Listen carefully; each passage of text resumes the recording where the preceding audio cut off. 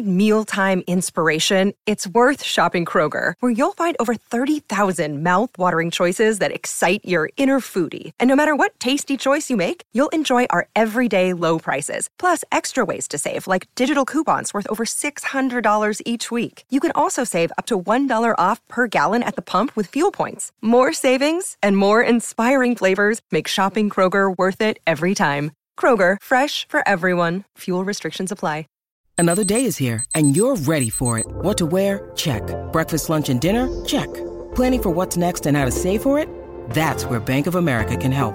For your financial to-dos, Bank of America has experts ready to help get you closer to your goals. Get started at one of our local financial centers or 24/7 in our mobile banking app. Find a location near you at bankofamerica.com/talktous. What would you like the power to do? Mobile banking requires downloading the app and is only available for select devices. Message and data rates may apply. Bank of America N.A., member FDIC.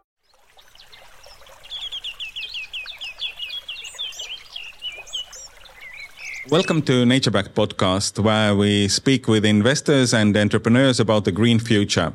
Today, I'm meeting in Bangkok, Djoann from Atlas Capital. Djoann, tell a little bit about background story of Atlas Capital. How did you guys set up the venture? Sure. So I've started Atlas Capital 2 years ago, based in Southeast Asia for the past 10 years. After exiting my first baby, my first startup, I had a chance to really think, okay, what's next? What do I really care about? And through the collisions of several people that I've met that were very meaningful interactions, connections, discussions, we got to realize that it was the right time for finance to collide with hard tech and to look at hard problems like climate change and adaptation. So it's how Atlas got to emerge out of the ground during that COVID period. And yeah, we've been doing a very small first fund, which was basically a bunch of SPVs together, investing in US companies.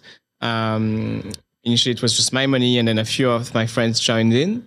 And now we're looking to do a little bit larger fund to be able to do more deals. But in the meantime, we're trying to build an ecosystem of climate technology in Southeast Asia because it's a very new category for this region, but it's also one of the regions where this can be the most meaningful, right? Biodiversity in the region, and it's also one of the regions that will be the most impacted by climate change. So it's a very relevant narrative here. And also adaptation is probably something this region can teach to the other parts of the world. The temperatures outside are such that for a Nordic person like me, it's relatively challenging to live with in a climate like this. Yeah. I mean, this aircon is running all the time here. So this is a form of adaptation. But when we think about adaptation, there's a lot more that the region isn't prepared, right? An example is last month, we had some of the largest recorded weather event in their history. We had a heat wave with nearly 52 degrees Celsius of perceived heat. 52, right? You're in the middle of the Sahara Desert, right? And so that was like in May, right? So the population had to first realize that it's going to happen, maybe more frequently on the years to come. But also, what are the ways to adapt to this, right? So, of course, there is drought, right? Of course, there is climate, air cons. What else, right? And so it's one of the regions that is going to be facing a lot more weather events. It's forecasted, it's admitted. Now, what do we do for that? How do we continue living? How do we protect health? How do we protect habitations? How do we protect cities? But also, how do we protect the nature, right? Our agricultural assets, food productions, etc. There's a lot of money to be lost. But also, I believe, and I think with Atlas Capital and my partners, we all believe together that there's a lot of money to be made helping all these infrastructure to adapt to climate change as well. Exactly. When the world is changing, there is a big opportunity for entrepreneurs and investors also. Absolutely.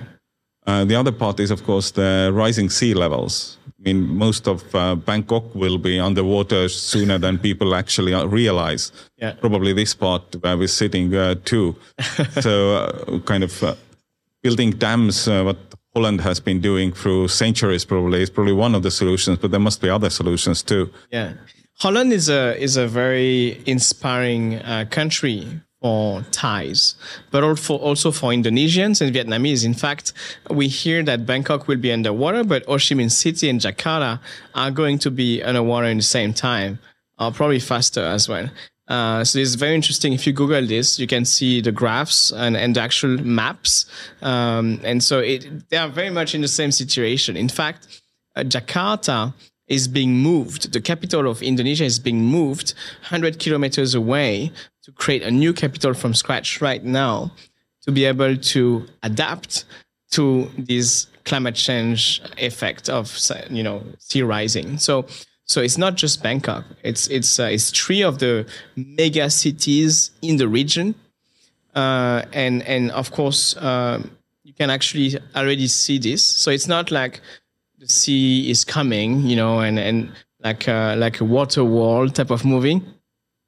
It's more episodes, right? So twice, three, 4 times a year, you can see this street is flooded, right? It's just happening for 1 day, 2, 3 days, right? And then the water get back, and then there's another flood, but it's just episodes, right? What is the actual sea rise that we are observing here is the frequency of these episodes increasing. And that's what's damaging. Well, it's not if the water was here all the time, we just build on top of it, right? Or we build floating houses, right? It's fine. The issue is when it's not. So it's kind of lets you think that you can just build a house here, and then the water comes. So and it's a bit disturbing because you're not sure if you should stay or you should leave, right? That's like that boiling frog type of situation where you don't really realize the heat is heating up, right? But it is, right? And so that's the boiling frog situation, right? So here you have an episode of sea rise coming in for 1 or 2 days. It's fine. You still buy a new house or you still build a new condo. And that's what we're seeing in Ho Chi Minh City, Jakarta, and Bangkok, right? Even though the frequency of sea rising and floods episodes is going to increase, we still see a lot of buildings, right? You were here the past few days, right? It's how many buildings can you see, right? And so I think the really interesting opportunity here is how do we make those buildings flood-proof, right? How do we make the actual structure to be resilient to floods, to sea rise? So even if there's, more frequencies of those weather events and floods, how can those buildings still exist? Right. So there's a lot of concepts that will emerge.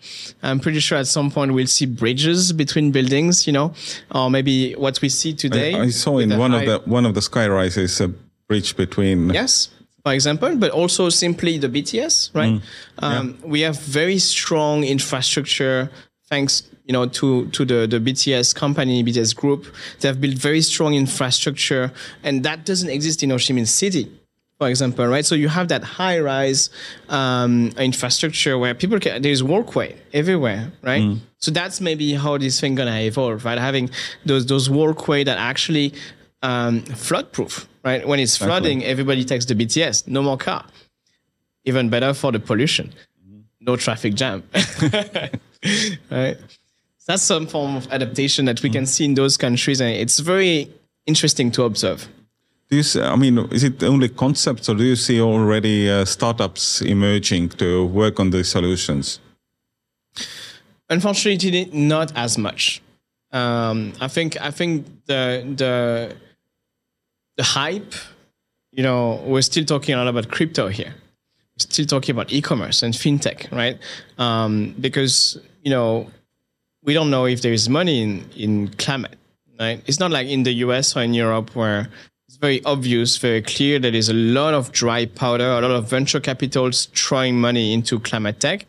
Here there's none, right? We were the first one to talk about this stuff 2 years ago. So now there's a few more players that are, coming in and starting to, step by step, oh yeah, maybe we do tech and crypto, but also sustainability. Right? We start to see conglomerates jumping in and start to say, oh, we're actually going to invest in Southeast Asia. But all those conglomerates have been heavily investing in US and Europe for the past 10 years already.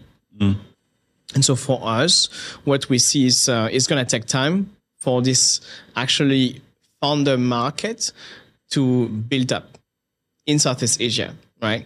It's going to take a few years, probably five plus years to be something with enough deals. But in the meantime, there's two opportunities. Number one is to invest in US or European companies and help them to expand here, because we don't have to reinvent the wheel. Some solutions that are highly, scalable, engineered, checked, and scientifically checked are ready to be deployed here. Exactly. So that's direct impact you can do, and we really believe in that transfer. And the second thing is venture building, right? So working with conglomerates, etc., to venture build solutions that could be really commercialized very quickly here. So I think these are the immediate opportunity for this market. Waiting for a good batch of founders locally to start to realize this is the next big thing. So this is kind of where we've been playing as well. Exactly. I think the technology transfer is a really interesting thing. And you guys have been investing in a few US companies so far. You're already taking them here or taking the technologies here, or? Well, we're a very small firm, it's like two guys and a bunch of analysts with, not much resources. But I think the network we have is incredible. I think between our advisors and between the people that I've had the chance to talk with during my research for my book, we have a lot of connections. And yes, indeed, we see a lot of interesting innovations. And since I've been here in this market for the past 10 years, I got the chance to work with some conglomerates, got the chance to work with to have some big families to support my businesses. And so now it's all about reconnecting the dots, but not on e-commerce anymore, on this ClimateTech adaptation journey, right? Because I think this transfer thing has a huge potential, because this is the region which is often seen as the most or the first hit by the climate change. And we have a lot of companies, for example, in Northern Europe, building climate solutions, which, in the countries which actually benefit from climate change. However weird it is to say that, but there are few Nordic countries who actually will be benefiting from climate change when the rest of the world is, going down. Yeah. Yeah, so exactly. So this is a paradox we observe, right? Like it is like clean air, clean water, all these floating farms, all this stuff is invented in markets that don't really need it. Like the actually marginal efficiency increase that these products will bring to this market in Europe is insignificant, right? But that technology behind it is incredible, right? This is years and years of government money to develop those patents, right? To create those engineers, those scientists, right? That Southeast Asia will just never have, right? It's probably 30 years, 50 years of government investments, subsidies, etc., to create those scientists to be able to come up with this stuff, right? But actually, the actual market might not be in Europe. Might be in emerging market, might be specifically and very often in Southeast Asia, and that's what we see. That's what we believe in. So one of our advisor and partner is actually based in Vancouver, Kuka, and she's been looking at all these innovations. Clean air, clean water in Canada, which have the cleanest air and the cleanest water, right? But she's Thai. And then she connects the dots. Why is this thing not in my hometown, in my home country, where the pollution is so bad, where the water is so bad, right? And so that's where all these things came in. And we thought there's an actual very unique mandate here that can have a lot of impact. And so that's where we decided to team up together. And we think what we do makes a lot of sense. Now, we're very young. We're emerging fund managers. We don't have multi-billion-dollar balance sheet behind us. Next fund. But we know some companies who does, and that's why we're trying to connect with them and work together to achieve that goal now. I think the call here to all the ClimateTech founders listening is to check out the Southeast Asian markets, because they could be really good market for your solutions. Absolutely. Even though maybe the average GDP per person is somewhat lower than in Northern Europe, but would make for your solutions there would be so much more demand here. Absolutely, and in fact, we've got a good group of investors and conglomerates who believe the same. And they're eager to welcome these solutions. So last month, we created a coalition with more than 20 of these conglomerates. And all these conglomerates, they have venture investment arms, and these family offices, they also invest. So they're really eager to bring those innovations here. So together with those 20 conglomerates, they committed $1.2 billion US, right, across all their different corporate venture capital funds. So there's real money here that is ready to be invested in solutions if they are relevant for them, right? And so with that firepower, I think showcasing that this exists, I think this should be really attracting a lot of companies. And so through this platform, which we've called the Southeast Asian ClimateTech Coalition, we're aiming to facilitate that. In fact, we're aiming to bring more and more of these delegations to make that connection. We are going to announce very soon a big campaign to really showcase those innovations who successfully enter this market thanks to the coalition.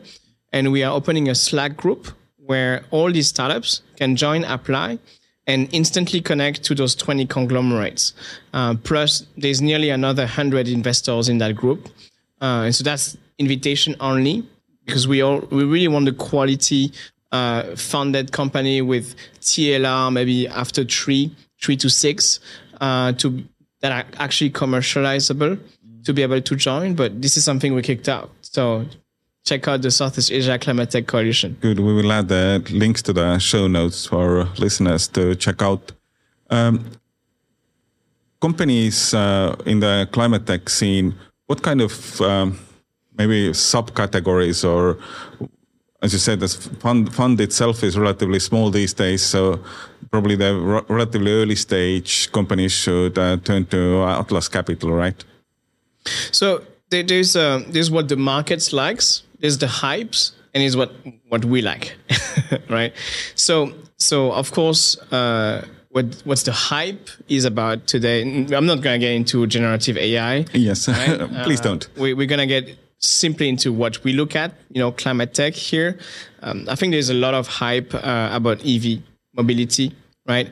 Southeast Asia have the biggest amount of motorbikes in the world, right? You will go to Ho Chi Minh City one day at home and you will be stunned to see how many motorbikes there is. It's insane, right? So what about this transition to, no carbon? Right, so EV, electric vehicle, it's a big one, but not only. I think there's a lot of discussions around hydrogen, because EV actually requires a lot of nickel, lithium, cobalt, other very expensive rare earth material, and the life of these batteries is very short. So what do you do with this, right? So it's not something that people realize yet. A lot of investments is into EV right now, but for Atlas Capital, we look at that. We see that this is a short fix, right? So longer fix for us is hydrogen, but also recycling and repurposing of these batteries. We really believe in that. So we've made one of our first investments, small investment into a company that is doing EV batteries recycling. And so this company is based in San Francisco, but they're eager to tap into the Southeast Asian market. And so right now we're working to bring this company by working with a few conglomerates that could be funding their first factory here in Southeast Asia together. So that's one of the example of sector that we're interested in. It's what we call inevitable, right? I think the largest FDI right now in Southeast Asia is EV. It's insane. Right, so you're really gonna see probably 15 to 20% of the cars next 10 years in Southeast Asia to be EVs. Right, so what do you do with those batteries? You can repurpose them, plug them into residential, commercial buildings, do home energy storage, plug that with solar panel. Boom, you got an incredible grid efficiency improvement here. Right. Another aspect that I think is capital for Southeast Asia, and we see a lot of hype, but also a lot of investors and conglomerates that are really deploying capital into that space, is agriculture. So not like India, which had their industrial revolution, Southeast Asia just didn't have it. Right, so you see you're eating rice probably from Indonesia or Thailand, and it's really done like 50 years ago or 100 years ago, right? So there is that double leapfrog opportunity in Southeast Asia to do not only net zero agriculture, but also just industrialize it. So you go from like manual agriculture to industrial and net zero together. And so there's a lot of conglomerates, very powerful Fortune 500 companies in that region that are, agri-tech conglomerates. And they're heavily looking at this. So this is something we really believe in. And partially because it's so connected with the pollution in our cities. In fact, probably 60% of the PM 2.5, the actual pollutions that we can observe in Vietnam, Thailand, Laos, Myanmar, Cambodia, and Singapore included, is that haze from the burning of that 100 years old agriculture tradition of burning the crops, right? So by modernizing the agriculture, you can actually reduce the burns and then reduce the pollution. And this pollution is not CO2 climate change directly, but it's a really nefast factor that is really affecting these cities, and that is having impact on the migrations of those people. So it's something very important as well, and it's contributing to decarbonizing those industries if we can make it right. Right. So I think those two are very, very important for the region, and it's something that we have a lot of partners in the coalition who are looking in. And lastly, of course, everything about carbon capture, etc., is very hype. But to be honest, for Southeast Asia, we don't see that really coming. Even though governments, are going to invest into carbon capture solutions, the direct air capture, etc., are very expensive. And if the energy produced to run those machines is gas or coal, doesn't make any sense, right? As of today, in Southeast Asia, 70% to 80% for some countries of the actual energy produced is from coal or gas. So direct air capture doesn't make any sense, right? It only makes sense if you have hydro power or geothermal power, which we don't have here, or nuclear power, which we could have, but somehow it's not a fun, famous thing here for now. So I don't bet heavily on this at all. Now, one of the things I'm quite bullish on, and with Atlas, we're looking at venture build one companies in that space, is blue carbon. Okay. So carbon capture using the ocean, which Southeast Asia have a lot of space for this, right? So we're looking at seaweed for carbon capture, which actually absorbs 35 times more carbon than the tree, right? Wow. So it's an interesting space for such a marine region, which is Southeast Asia, with so many islands, so many coastal opportunities to leverage on. Absolutely. the EV is, of course, the space which in Europe and North America is somewhat declining because so much of venture money was thrown at it. And when the tap was closed last year, then there's a lot of companies in trouble these days because there's just too many of, especially the e-mobility, kind of the micro-mobility level companies. Here, I don't see Bangkok going that way. There is just no roads for scooters. Observing as an outsider. There is. I think the bigger tsunami that Bangkok is going to be a victim, as well as Indonesia and Vietnam, Ho Chi Minh City, is the Chinese EV tsunami, right? So China have been planning for this for more than 10 years, right? Building all this infrastructure, One Belt, One Road initiative, Eastern Corridor, to actually distribute all these cars, and they are really winning this, right? So in Southeast Asia, I would really see 70% of the EVs next 10 years to be Chinese, and because China have overproduced already those EVs, you can start to see cemeteries of EVs in China right now. So they really need to quickly sell those two guys here. And so that's really where the EV market is going to be. So you can see very large deals. Foreign direct investments are mainly driven by those. So, for example, BYD, the Chinese Tesla, invaded Thailand last year with a joint venture with a very large conglomerate here, which we're working with, there's only going to be like 2 or 3 players really dominating that market in Indonesia, Vietnam, and Thailand, and so BYD will be one of them for sure. So that's where we see the EV market, and for us, we just can't play with that, right? It's just too big, right? We're talking about $10 billion type of deals, and there's no infrastructure here. It's just going to be sales, right? What we see is interesting for a play. Hence, as a result, is the infrastructure of that EV market, right? So charging stations, recycling of the batteries, maintenance of the cars, right? So these are 3 things you can do. So that's the only space that is less for investors like us. But looking at developments, a charging station, it's a lot of infrastructure. So a lot of oil and gas companies in the region, in Singapore, Indonesia, are jumping on this to build that infrastructure. And I'm sure there is a lot of money that will be made on that. Absolutely. For the startups, I mean, building infrastructure is typically not the startup thing to do. There's not too much of innovation to putting up a station to charge something. Of course, there is also venture money going in and kind of startups. There's probably more startup-y thing is probably to work on the technologies for recycling, which is also probably a massive opportunity. You said you have made an investment in that field, right? Yep.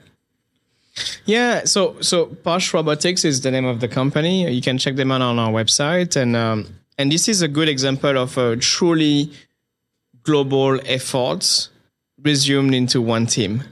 The founder is Singaporean from Southeast Asia, but he went to Stanford to do his PhD in robotics and raised money in San Francisco, and now is looking to build back infrastructure and access to this market in Southeast Asia, right? So you truly see that transaction, right? That two-way, and I think this is really what we want to see more, right? We want to see very smart, resilient founders tapping into where the resources are to then impact positively the actual region, right? So that's something we really believe in, and again, it's just a matter of how much impact you can make with your limited lifetime, right? So I think these guys really get it, and so that's why we're really eager to continue helping them to connect with potential partners, clients, and investors here in this region. Looking forward, I mean, you were speaking a little bit about the future already, plans of different launches, but for Atlas Capital, what are the kind of next big milestones you're writing in your pitch deck? So there's a few. I think, firstly, the coalition, we started that a month ago.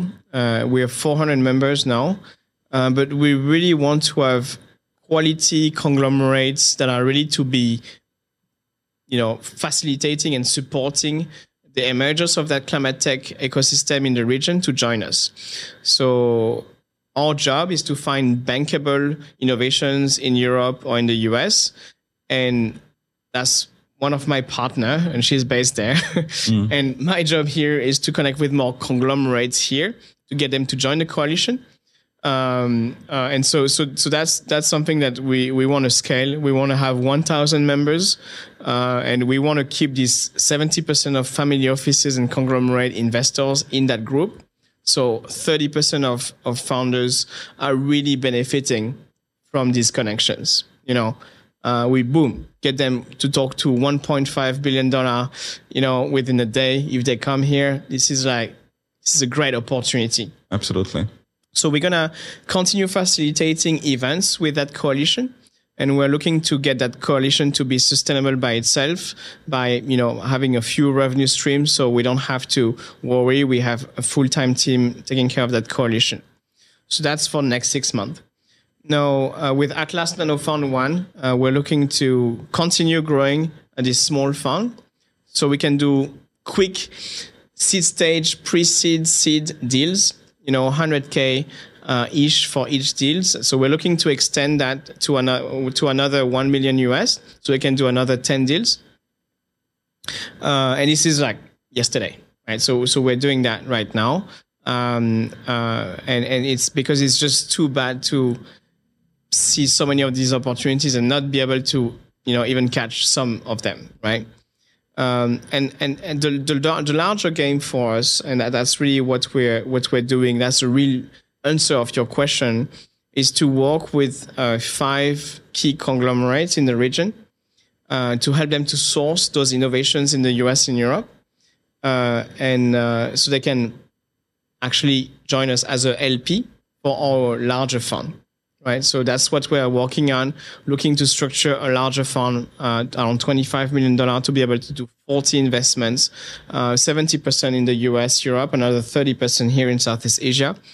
And so we're working with 3 conglomerates at the moment. We're looking for a few more, and hopefully these will be joining us on the journey to structuring that new fund. Probably next year. We don't know when the time is right, but yeah, this is really what we are aiming. And maybe the last thing, maybe where we should have started. What makes you passionate about this sector? What makes you to jump up in the morning from the bed and go and change the world? Well, I guess I've been brainwashed by my parents. My mom was in, all these hippie, Greenpeace, WWF stuff, and she's been annoying me with that stuff for a very long time. I used to hate it and be like, Mom, just stop, come on, And every weekend I call her. She's still thinking, we need to save the planet. We're all gonna die. This is a very negative, narrative that she's got since I'm young, and I hated it. So what drives me really is to actually have a positive narrative. I think there's too much negativity about climate change, and of course we should worry, but let's look at the positive. Let's look at those people who are actually moving the needle. Let's look at the people who are actually there to take their money, and instead of doing real estate, or instead of doing ETFs, or investing in Apple or Microsoft, they get the balls to invest in that solutions that potentially going to save us all. Right? Let's applaud those people. Right? Let's make more videos. Let's talk more about. Let's do more podcasts about these people, these investors and these founders who are actually deciding to leave e-commerce to work on climate tech. That's what I care about. That's what excites me, right? And I'm just one of the 1 million people who next 20 years will do that, right? I had the chance to do it a bit early because, I spent 8 years running the first company as a CEO, and I had an early exit. But there's so many other people who could do that, right? So many people who have the position, they're making enough money to actually invest in that space, right? And really design the future they will leave for their kids, right? There's a lot of people who maybe don't have the money, but they are founders. Instead of starting another, algorithmic trading or another advertising optimization tool with OpenAI, just look at solving something that, your kids will be proud of. Right. So that's what excites me. I think I'm a starter. I'm a firecracker, and I've got the chance to firecrack technology e-commerce in 10 years ago. And I think now I want to firecrack this in Southeast Asia. It didn't come just like that. It's a series of events. When I was a student, I met incredible scientists, and we co-created a makerspace in Paris, focused on sustainability. We're a bit early in the game. It was 12 years ago. But those guys really brainwashed me and made me realize the importance of science and hardware, where I was so passionate about software. These guys told me hardware is important. And they've done so much good things since then. Some of the companies that we used to incubate at the time with that makerspace is now ClimateTech company worth $100 million, replacing the ink production with bio ink, right? For example, right, reducing tons and tons of CO2, right? So that was 12 years ago, right? And then lastly, I had an accident during COVID where I almost drowned. Doing spearfishing because of a plastic bag. Oh. And that plastic bag, I think, was from e-commerce delivery. So it was kind of God sending me a sign. That, okay, you got your small exit now. You got a little bit of money. You're gonna just spend it on stupid stuff, or you're gonna actually do something with your time and with that money to do a bit more meaning, right? And so they really did that before and after moment. I think that was the trigger for me to decide to look and spend next 10 years in that space. So far it's been 2 years, 8 years to go. That's my commitment. But let's see.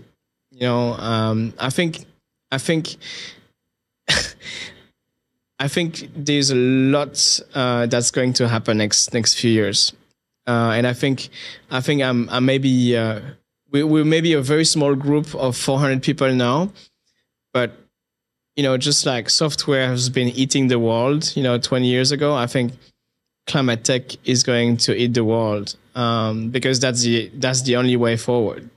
Right, we need to adapt to. I only hope that eating the world is here, like not literally. It's the actually kind of opposite. I would say ClimateTech will regenerate the world, right? Exactly. Software have been eating the world. ClimateTech will regenerate the world, and so everybody is going to be a ClimateTech entrepreneur, worker, or investor, because simply companies who are not going to be circular net zero, 50 years from now, they're just not going to exist, right? There's a paradigm economical shift that is happening, and there is that generational wealth that is also transitioning, so that you really have the old world and the new world, right? And there's just no way we can continue doing what we do, right? You can see on plastic, this is very visible, but the invisible things, is CO2. And there's just no way we can continue doing that. So the people who actually get it now, the people who are shaping what's the solution to continue to have a nice lifestyle while being more circular, sustainable, and net zero, they're going to be the next trillionaires. There's no wonder Elon Musk is a trillionaire, right? It's just the first of 1,000, right? And that's not my words. This is, the BlackRock CEO words. The next 1,000 billionaires will be in ClimateTech, right? So I think this is kind of the obvious wave coming. Now the question is, what do you do with this? How do you contribute in your own way, in a meaningful way, with the limited resources and limited time that you have as a human being, right? But I think everybody can contribute, right? And very excitingly, you see a lot of Twitter, Facebook, people getting fired in the US, and they're now joining those ClimateTech company as a worker. Good, right? This is what I mean, right? Absolutely. It doesn't have to be just founders or investors. It can be workers, talents, students, artists, right? Scientists. Good. That's a great point to wrap up this episode. Thank you for joining us. Thanks for having me. And pleasure to exchange more and having you here in Southeast Asia with us. Thanks. Hey, it's Tim from 50 Years of Music with 50-Year-Old White Guys, the comedy podcast you had no idea you needed. Join Ben, Jeff, and me as we continue our musical road trip back through the years and around the globe. See, just when you thought all white guys were like Joe Rogan, you come across 3 educators trying to remember when we were cool. 50 Years of Music with 50-Year-Old White Guys. Electricast. Ever thought about starting your own podcast? Do you have a business or a message you want to share with the world? Well, now it's easier than ever with Electricast. Hi, I'm Mark Netter. And I'm Peter Rafelson. We're the founders of Electricast Media. Whether you want to start a new podcast or already have one, join Electricast to grow your audience, monetize your content, and build your community. With our simple sign-up, you get free promotion, world-class analytics, premium ads, and personal support. Go to electricast.com and join our community today. Electricast. Transform your influence. Electricast.